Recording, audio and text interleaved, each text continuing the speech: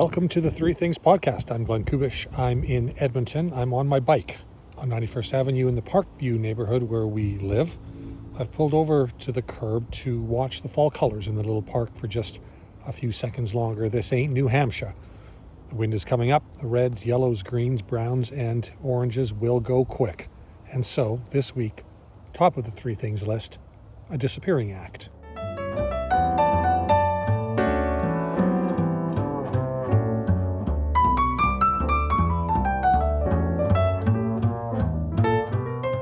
Off the top of the podcast, that was me a couple of days ago, a couple of blocks from home at my favorite no-name park. It's not big enough to have a name. There's no list of donors there, no lines of verse inscribed anywhere. There's no plaque. But somebody with some command of autumn colors was behind it. This is the time of year that unknown planner or planter should receive a bouquet of thanks.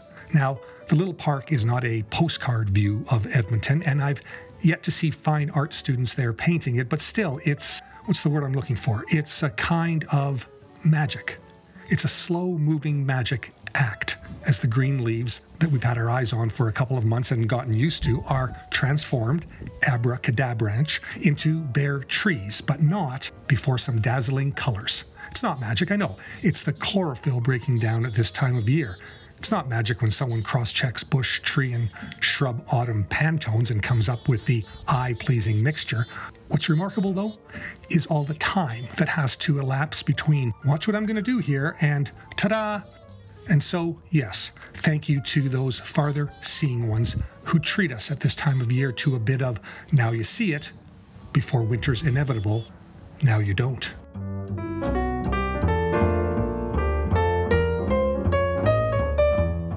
Number 2 to air is baseball. You don't have to be a baseball fan to appreciate what didn't happen in a game between the New York Yankees and the Boston Red Sox last week. You just have to appreciate how rich Major League Baseball players are, how highly skilled they are, and how error-prone they can be. In the space of one inning, 4 separate players, 2 on each team, dropped easily catchable for millionaires, pop flies, or pitches. Together, those 4 culprits, let's spell it out, Yankees DJ LeMahieu and Joey Gallo, and the Bo Sox Bobby Dalbec and Christian Vasquez, make more than $28 million a year, U.S. Of course, there's nothing at all routine about catching routine flies under the lights at raucous Fenway Park, on national TV, in a wild card race, no matter how much you pull in. Routine plays have more to do with the wicked skill level of the players who lull us to sleep by making it all look easy. But they still make glorious mistakes. Typos still happen. I enjoy finding typos in the texts I read, not to feel superior at all, not because I could have found them, but more because typos prove that typos still happen. In our advanced age of control, typos still happen. They sit there on the printed page forever like gargoyles on the face of a basilica, mocking our dreams of perfection. There's a beautiful practice between writers and editors that I learned in my newspaper days.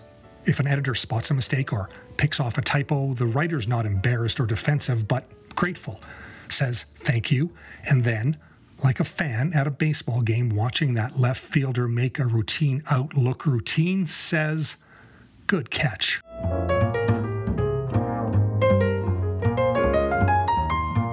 Number 3, delivery day. Thank you. Have a great day. Are you a book sniffer? I used to be. Okay, I am.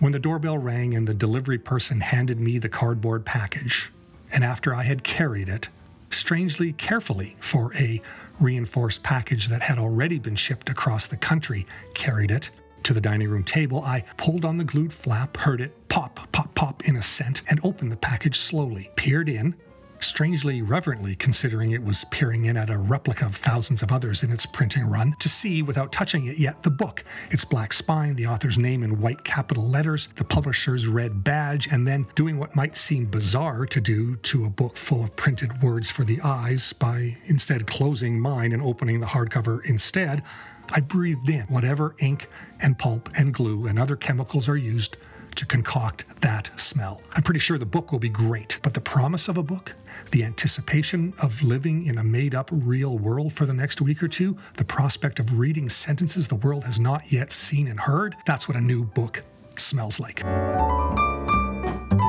And so, have a good weekend, friends. It's a good time to stop and smell the proses. If you don't want to read a book, may I suggest a video of Norm Macdonald? Here's some bonus audio of Auntie Sheila alone with Norm in our kitchen while I was watching baseball downstairs.